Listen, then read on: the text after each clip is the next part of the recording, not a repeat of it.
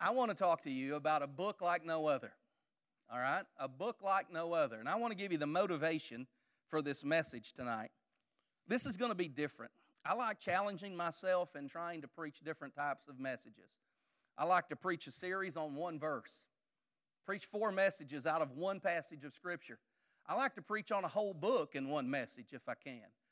One time I was asked to preach on the 4th verse of a song, and I came up with 63 points to that message. And I did it in 45 minutes. I think that keeps me fresh. It keeps me thinking. And so tonight, I want to talk to you about a book like no other. I heard a sermon last week from a fellow named Charles Jackson. I don't know the guy. He might be an Episcopalian preacher for all I know. I just stumbled across this sermon, and he was talking about America's greatest asset being the Bible. And I thought, man, that's a great thought. And he said a lot of stuff I had taught in series format. I'd taught about the inspiration of Scripture. I'd taught about the infallibility of Scripture, the inerrancy of Scripture. I've taught series on how we got the Bible. And I've done this in a systematic way. But what drove me to this wasn't so much his sermon as much as it was another preacher. There was a preacher who said, if you don't read your Bible every single day, 7 days a week, you need to repent and go read your Bible. Then he went on to say, if a preacher doesn't read his Bible every single day, 7 days a week, he's probably not qualified to be in the ministry. Some of you are giving me the slant eye, and some of you are giving me the nod. Let me give you my perspective on that. Where in the Bible does it say, read it every day? Considering most of the time in history, mankind hadn't had access to a Bible. Now look, I think you ought to read your Bible. But I think coming up with some legalistic rule about how you're supposed to do it's just nuts. And I think calling people sinners for not going by your legalistic rule is wrong. Where in the Bible does it say read the whole thing in a year? I probably could have done that under Moses. We only had 5 books back then, the first 5. We got 66. We didn't even have chapters and verses until a few hundred years ago. Where did we come up with the idea of reading 4 chapters a day? I want you to read your Bible. But I'm not going to get up here and make up a bunch of rules and try to make you abide by them and guilt trip you for not reading your Bible regularly. And I'll be the first to confess, I don't read mine 7 days a week. But I'll tell you this, I've read over a third of it since Thanksgiving. I don't know what that averages out to, but I'm reading the Bible. I'm just not doing it on some humanistic scale. All right? Now, why is this a book like no other? I've got, just because I know you're curious, 5 points. You thought I was going to say 10, didn't you? I got 5 points. Number 1, penmanship. This book is like no other based upon its penmanship. Now, I got a lot of subpoints.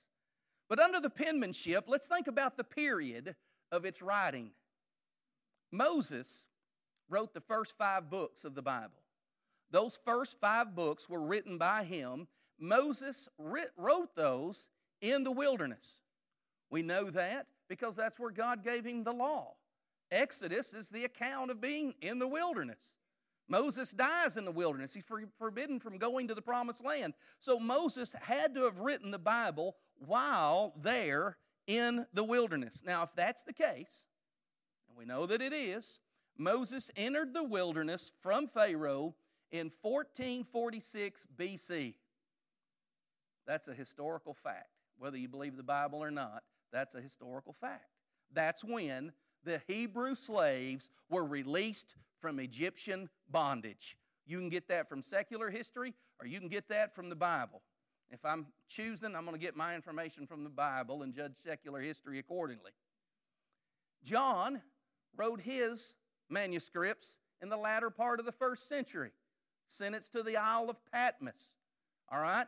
Let's just go from 1446 to the latter half of the 1st century. Can we agree with round numbers? We're looking at roughly 1,500 years. 1,500 years. The book of Job is believed to be the oldest book in the Bible. When was it written? Nobody knows. I'll deal with that a little more in a minute. Nobody knows. But the Bible was written over a span of 1,500 years. What was Americans doing 1,500 years ago? They were making flint rocks into arrowheads and beating drums and living in tents. Because there were no white Americans in this country 1,500 years ago. What was Europe doing 1,500 years ago? I'm talking around 800 AD. Huh? Fighting? What was the science like in around the year 800? Weren't they still putting leeches on people to suck the bad blood out? They were doing that 200 years ago. That's how George Washington died. Yeah, it wasn't 80 years ago they were recommending smoking for your health. Snuff used to be called dental snuff. Good for your teeth. Built strong bones.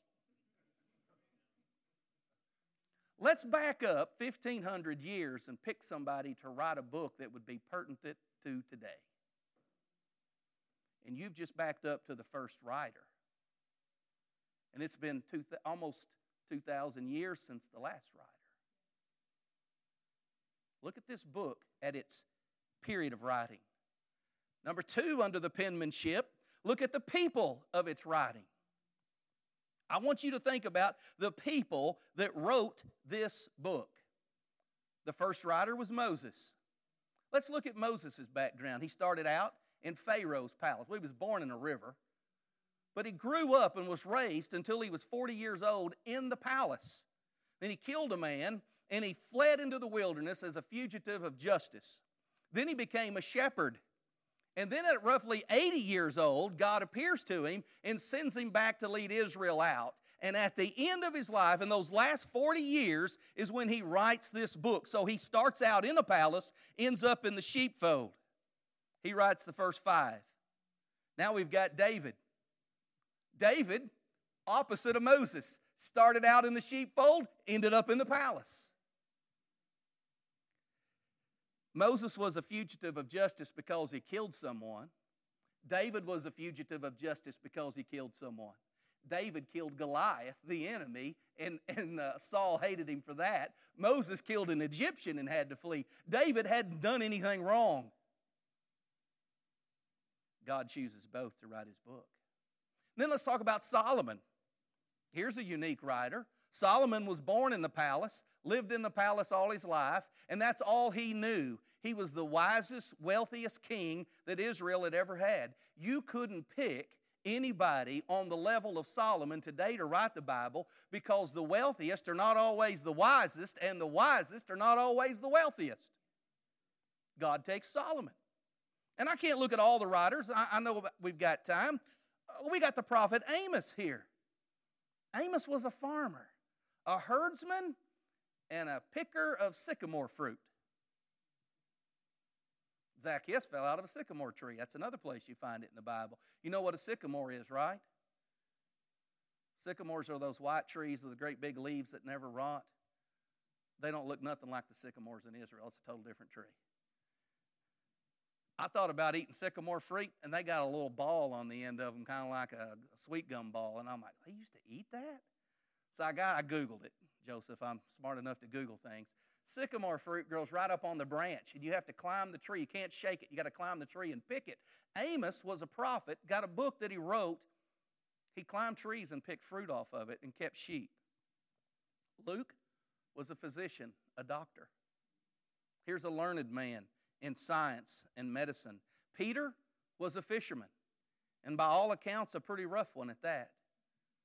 I would imagine the joke about cussing like a sailor probably could have applied to Peter. He was a hard man. They called him the Rock. He was a very hard-turned man. And then we take Matthew, who was a publican. He was a tax collector. This guy's a politician. And then we've got Paul, who's an actual theologian, trained at the feet of Gamaliel. Somebody that actually studied Jewish law. And then when he goes to write the Bible, he says, I count everything that I learned dung. That didn't profit me nothing, that I might gain what is in Christ Jesus. Paul threw away all the education he had. So when we look at the people that wrote this book, there's roughly, depending on who wrote what, and we don't know who wrote Hebrews, and there's some other books we're not sure about. Here's what we do know. There's roughly 40 authors that come from varied backgrounds over the course of 1,500 years. But there's one other thing we need to look at. Let's look at the place of writing. Writers are finicky people. They go to weird places and write books. They have cabins out in the wilderness where nobody bothers them and they can be quiet. They go on retreats. They get in think tanks. They go to centers of learning. They rent classes out in the library and get lots of source books and put together their volumes. When we look at the Bible, these are places I know the Bible was written in. It was written in castles. I just told you Solomon and David wrote much of the Old Testament, much of the Psalms. It was written in caves by prophets who were not liked by the state at the time. Prophets who were in hiding.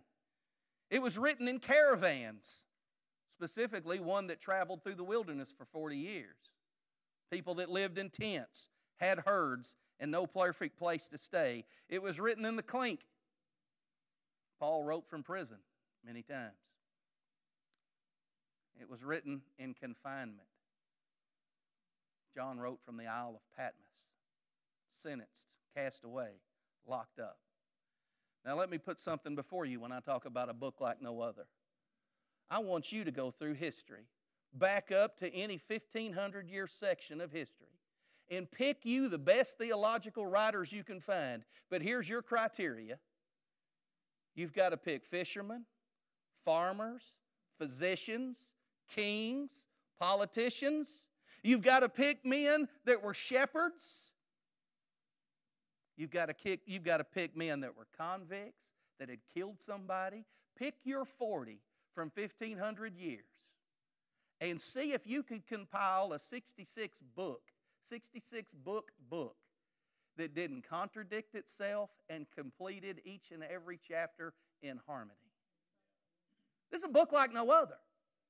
I bet all of you have a bookshelf in your home. Some of you may have that much a book on it. Everything else may be something different.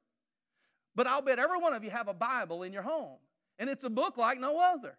And you're reading Louis L'Amour, and this book's sitting on your shelf unread. It's a book like no other for penmanship. It's a book like no other for prophecy. I want you to think about the prophecies of this book. People talk about the Mayan calendar. You know, those Mayans, they were smart. They had all kinds of stuff that came true. Have you ever looked at all the stuff the Mayans have written down? Like thousands of things they predicted. 8 of them came true. Friend, I could do that.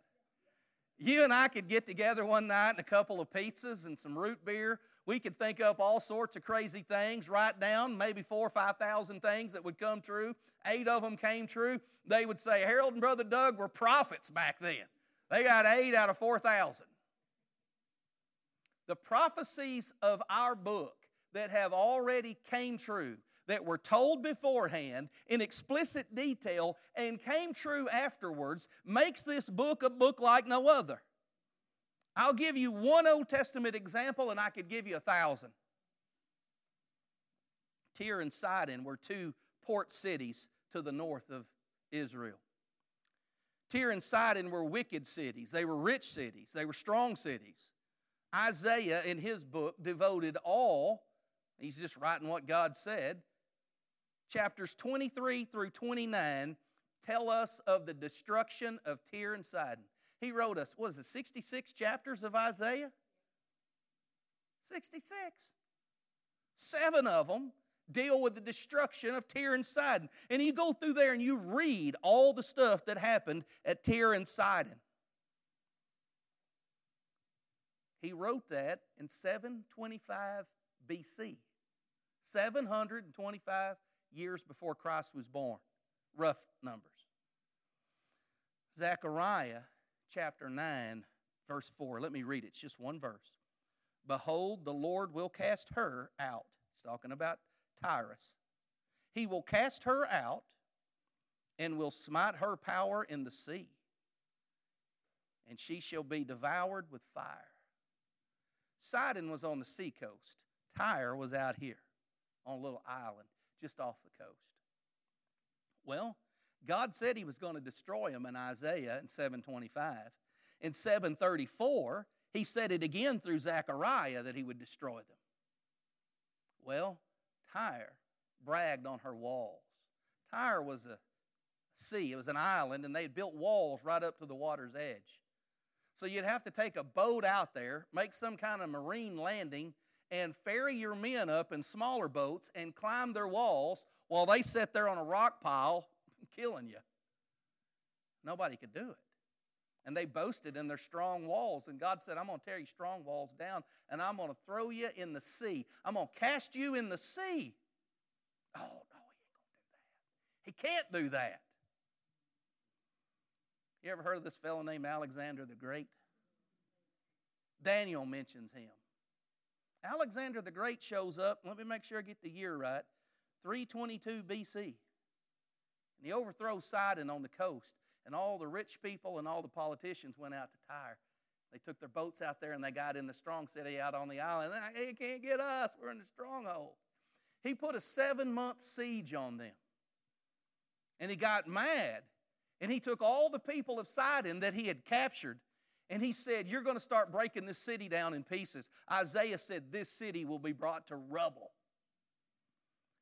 The citizens of the city under Alexander the Great took sledgehammers and broke the city down in manageable pieces to pick up, and they carried it over to the river and to the ocean and threw it in the Mediterranean Sea.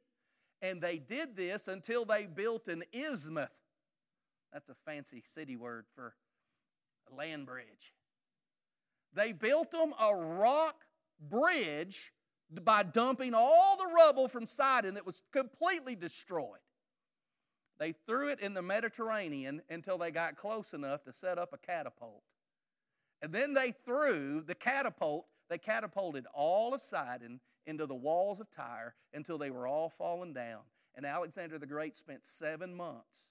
And when he got up there, he destroyed the entire city. There were 40,000 people in that city. He killed 8,000 of them when he arrived, executed them to show them who he was. The other 30,000 were sold into slavery. Remember, Zechariah said, you'll be thrown into the sea and you'll be scattered. Isaiah said, you'll be scattered. Those 30,000 slaves were shipped all over the Mediterranean, sold into slavery, just exactly like God had said some 400 years prior. Friend, it's not just that. I could take you and show you what God said about Babylon. I'll turn you into a swamp, a habitation of owls. Babylon is sunk so low they can't excavate it because the water level's so high, it's literally a swamp. Wasn't that one of the 7 wonders of the world, the Hanging Gardens of Babylon? Wonder what happened to them. Our God said they're not going to be here. And he said it before it happened. I could take you and show you the Medes and the Persians. I could show you the Greece. I could show you Rome. I could show you Egypt. I could show you the Ammonites, the Philistines, Moab. I could show you all of these countries that God foretold exactly how they would go and who would rule them. And I can show you that God said it beforehand, and it happened all exactly according to his plan. We talk about prophecy. Let's talk about not just the land. Let's talk about the prophecy of the Lord. I looked it up because I wasn't sure. Scholars can't agree. Somewhere between 400 and 500 prophecies apply to the first coming and earthly ministry of the Lord Jesus Christ. And he fulfilled all of them.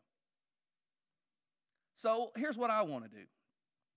I want to take just the prophecies in the book of the Psalms that apply to Christ on the cross. He was only on the cross for a few hours. I want to take just, not all of them. I mean, how am I doing on time? Well, 30 minutes, they're gone.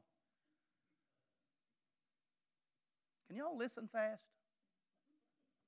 I'll try to preach fast then. I know promises, but I'll try. There's between 400 and 500 prophecies. In Psalm 22, verse 18, David foretold that they would cast lots for my garments.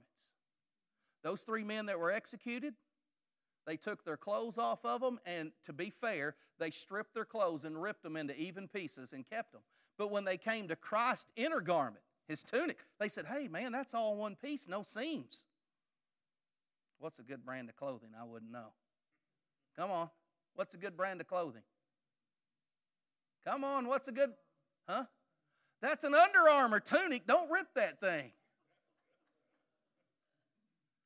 Well, how are we going to decide who gets the nice garment? We'll cast lots. What those men were doing out of greed for a nice garment, David said some 1,500 years earlier.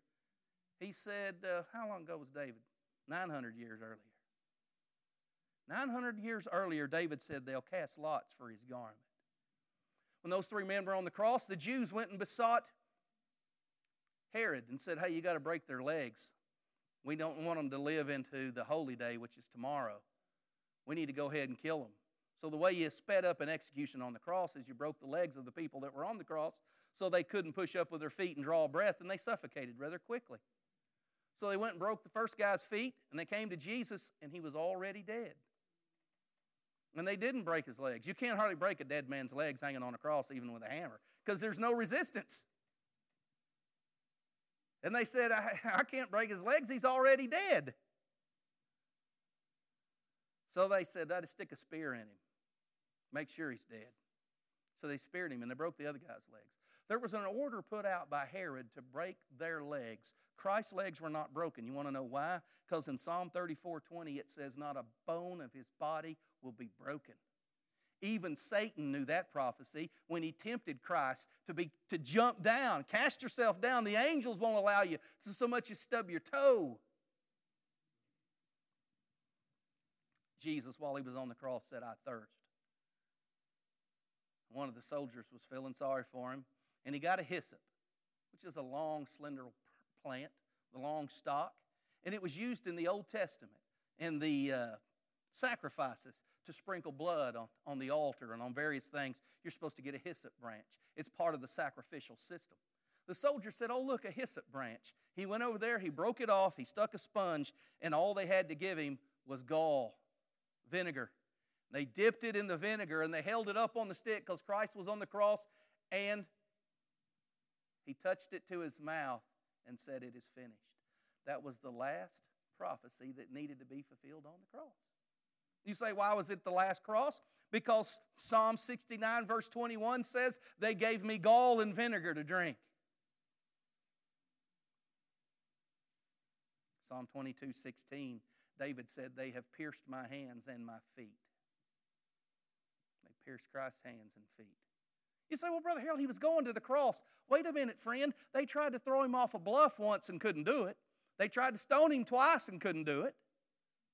There was one way Jesus was dying. I'm just talking about the ones in the Psalms. We can go to Isaiah and see that he would be laid among the wealthy tombs. We can go to Zechariah and see all these other passages about what happened in his death. I just picked a handful from the Psalms talking about Christ in a couple-hour window of his life, and I'm here to tell you all of that is there and more.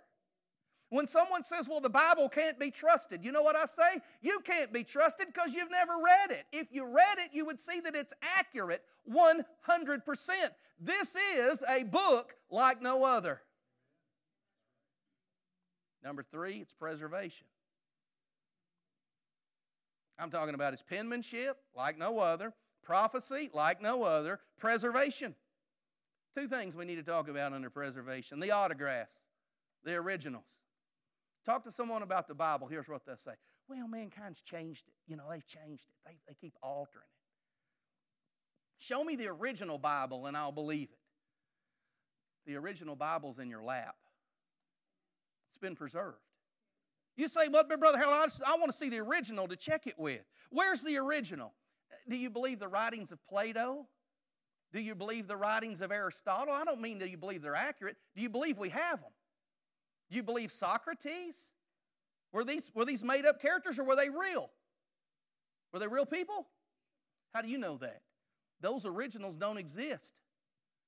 You believe in secular literature that the originals do not exist, but you won't believe in the Bible because the originals do not exist. Problem's not the autographs. The problem is this.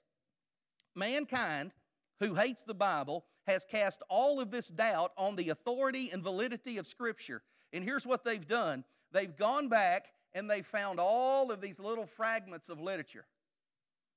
And they've categorized them. Here's what they've done. They've said, here we've got 3 verses from Malachi. Over here we got 7 verses from Isaiah. Over here we got 1 chapter and a half of 1 Peter. And so they found all these little pieces, and then what mankind does is he tries to date them based upon handwriting, based upon the ink used, the paper that was used. And he says, well, this is too old, this is too young, this is that. Here's another thing man does. He carbon dates them. Carbon dating is absolutely nuts. If you believe that, you probably still believe in Santa Claus and the Tooth Fairy. That's more believable than carbon dating. Why? I looked up before I brought this lesson tonight. I said, I want to know what the 10 oldest books in the world are. There's a dispute. You know why? The handwriting says it's this old, but the carbon dating says it's this old. Do you know what that tells me? They're guessing how old those books are. They're guessing. They don't know. Do you know what they do say? Job is definitely in the top 5. But we don't know who wrote it or how old it is, but it's in the top 5. How do you know that? Nobody knows. So, Brother Harold, what do we got to work on? We got fragments, we got some handwriting, and here's what else we have. The Bible has more old documents than any other book. Plato, you got 1 or 2 old copies. I looked up the oldest copy of Plato's work. It was transcribed in 825 A.D. Friend, we've got Bible documents from the time of Christ showing us the Old Testament, and it lines up perfectly. We've got Bible documents from the 1st and 2nd century of the New Testament that line up perfectly. But you want me to go with an 800 and some odd year old translation that some monk took in some monastery that you lost until 1857 when you found it? That's got more authority than this. There's thousands of documents that testify to this. No, we don't have the autographs, and no other book has the original autograph. What we have is a book like no other. All of the fragments, all the paperwork, all the handwriting, it all dates back to the proper time. There's no confusion. There's no guesswork. We know when these men lived and when they wrote. Now let's talk about the accuracy. Nobody has an autograph of books this old. They don't exist. But can it be trusted? I would say yes. How many of you's Bible has 73 books in it? No Catholics? Catholics have 73 books. You didn't know that. Oh, they're Christians just like everybody else. No, they're not. They got 73 books in their Bible. We have 66. How in the world did we survive the 73-book debacle? What about those lost gospels? You ever watch the Discovery Channel? I love it when somebody finds out I'm a preacher, you know. What about those lost gospels? Like they really got me, like I got you. What about them lost gospels? You know what I always say? When's God ever lost something? I mean, I see people reaching for their glasses. You know, where'd I put my glasses? God don't need glasses, and if He did, He'd know right where they were. God never lost anything. It's not lost, it's just not in the Bible because it doesn't belong there. These 66 books have survived, and the reason that we don't have 73 is because those books were written in between Malachi and Matthew when God said, I will not talk. Guess what? If God said He's playing the quiet game, He wins. If somebody spoke between Malachi and Matthew, it wasn't God because He said, I'm not talking. And if you read those books, they don't line up with these books. Are they old books? Sure. Were they written in between Malachi and Matthew? Yes, but they're not Scripture. And time tells there's more of these 66 books published and circulated around the world than the Catholics are their 73-book Bible. And the reason being, the Catholics don't want you to read your Bible. They want you to get your information from them, and they don't want to publish it. They'll tell you what it says.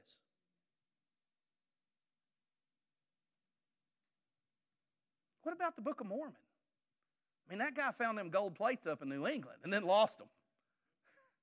Golly, you had them and you lost them. I was reading in the Bible about a lady that lost a coin, and she looked all over trying to find it. Didn't stop till she found it. Joseph Smith's got gold plates with the Lord's writing on it. Lost them, couldn't find them. I would have New England plowed 6 foot deep from one end to the other. From the Atlantic to Canada, we'd find those missing plates. You want to know why they're lost? They never existed. You want to know a few facts about the Book of Mormon? It was written in the early 1800s. It has undergone, in less than 200 years, it has undergone 5,000 revisions. There are 5,000 passages in the Book of Mormon that have been changed. Now, I'm not talking about spelling. I'm talking about significant doctrinal changes, and it still doesn't jive from one end to the other, and it still doesn't line up with the Bible. You want to know why? This book has not been changed. It has not been altered. It's been around 1,500 years before Christ when we started writing it. The Book of Mormon's been around less than 200. And they've whittled on that thing 5,000 times. This is a book like no other. It's been preserved. Proliferation, number 4. How are we doing on time? All right. Proliferation. I'm a man under authority, and you got kids in school, so we're going to get out of here at a decent time. Proliferation. Not only do we have it, but it's everywhere. It's everywhere. This book is literally around the globe. I mean, you can find it in any language. You can find it in any country. You can find it anywhere you go. It's free in motels. When I was in the 6th grade, everybody got a New Testament whether they wanted it or not. There's free ones in the back of the church. We send them everywhere. Why? Because this book is being spread like no other book's ever been spread. They smuggle this thing into countries. They sew it in the linings of their jacket. They sew it into the tops of their luggage so they get there and unsew it and reassemble it.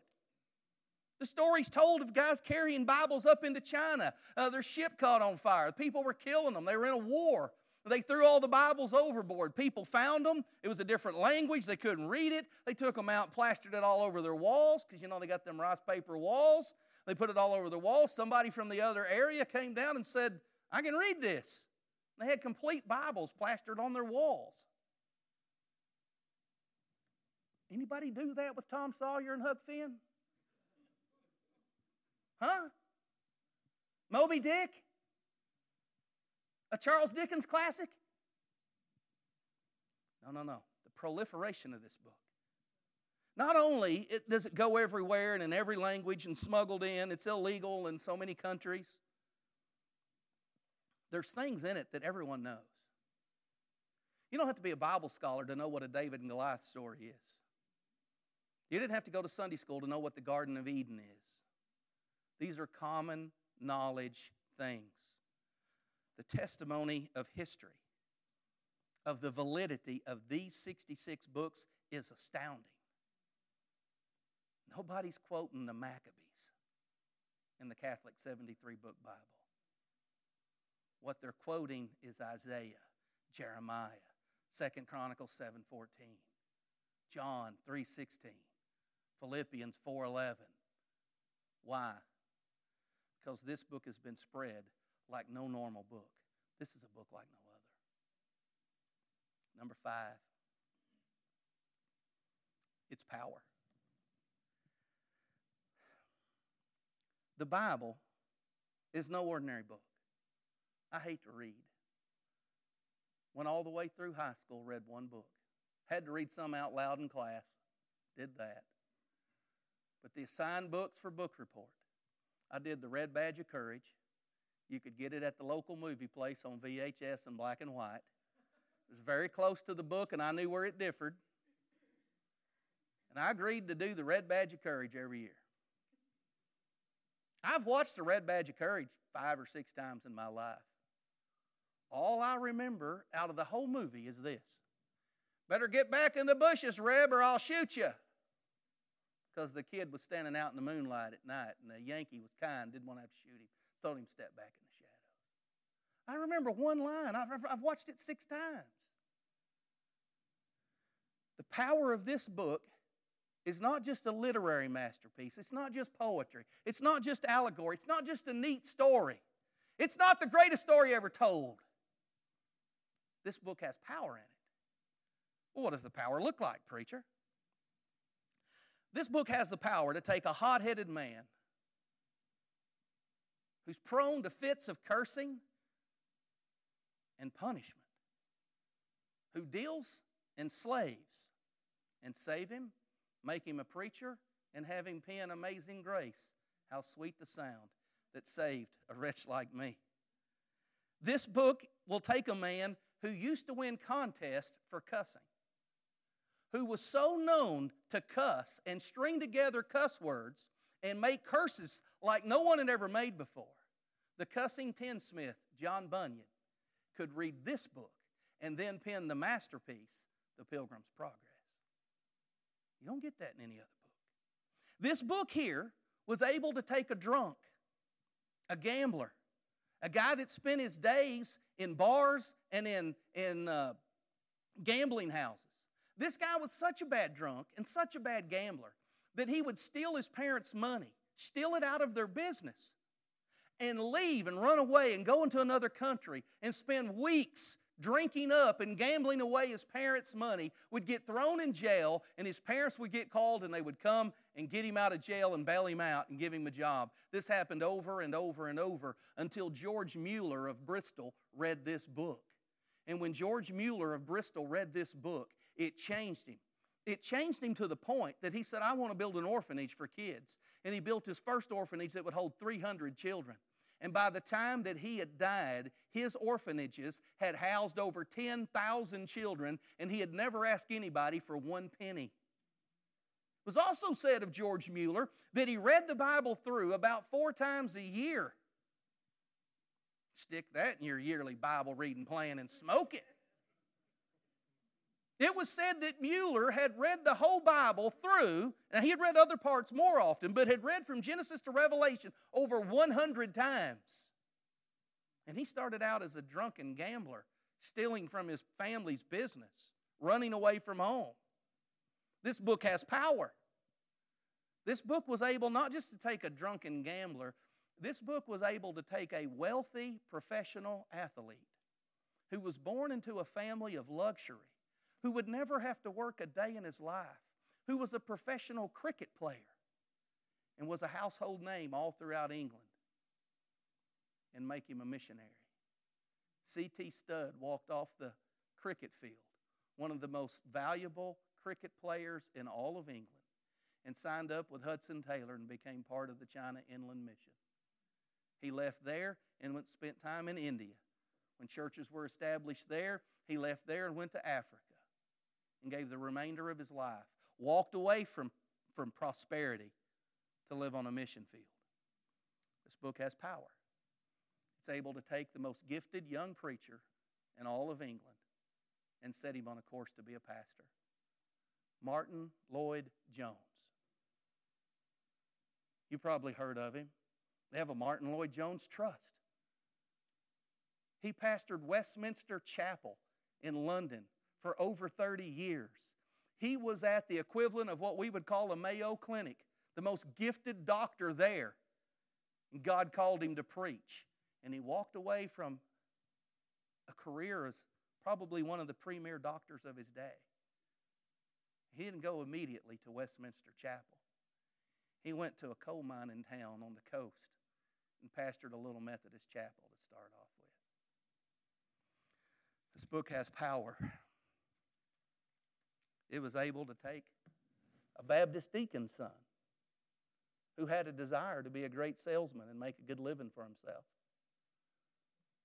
and call him away from all of his desires and give him a desire to preach, and send him to Pastor Lee Creek. It's got power. Now listen, I'm not going to tell you to read it through in a year. This is a book like no other. If it's sitting on your shelf and it's collecting dust, if it's sitting on your coffee table for the neighbors to see, shame on you. Pick it up. Read it.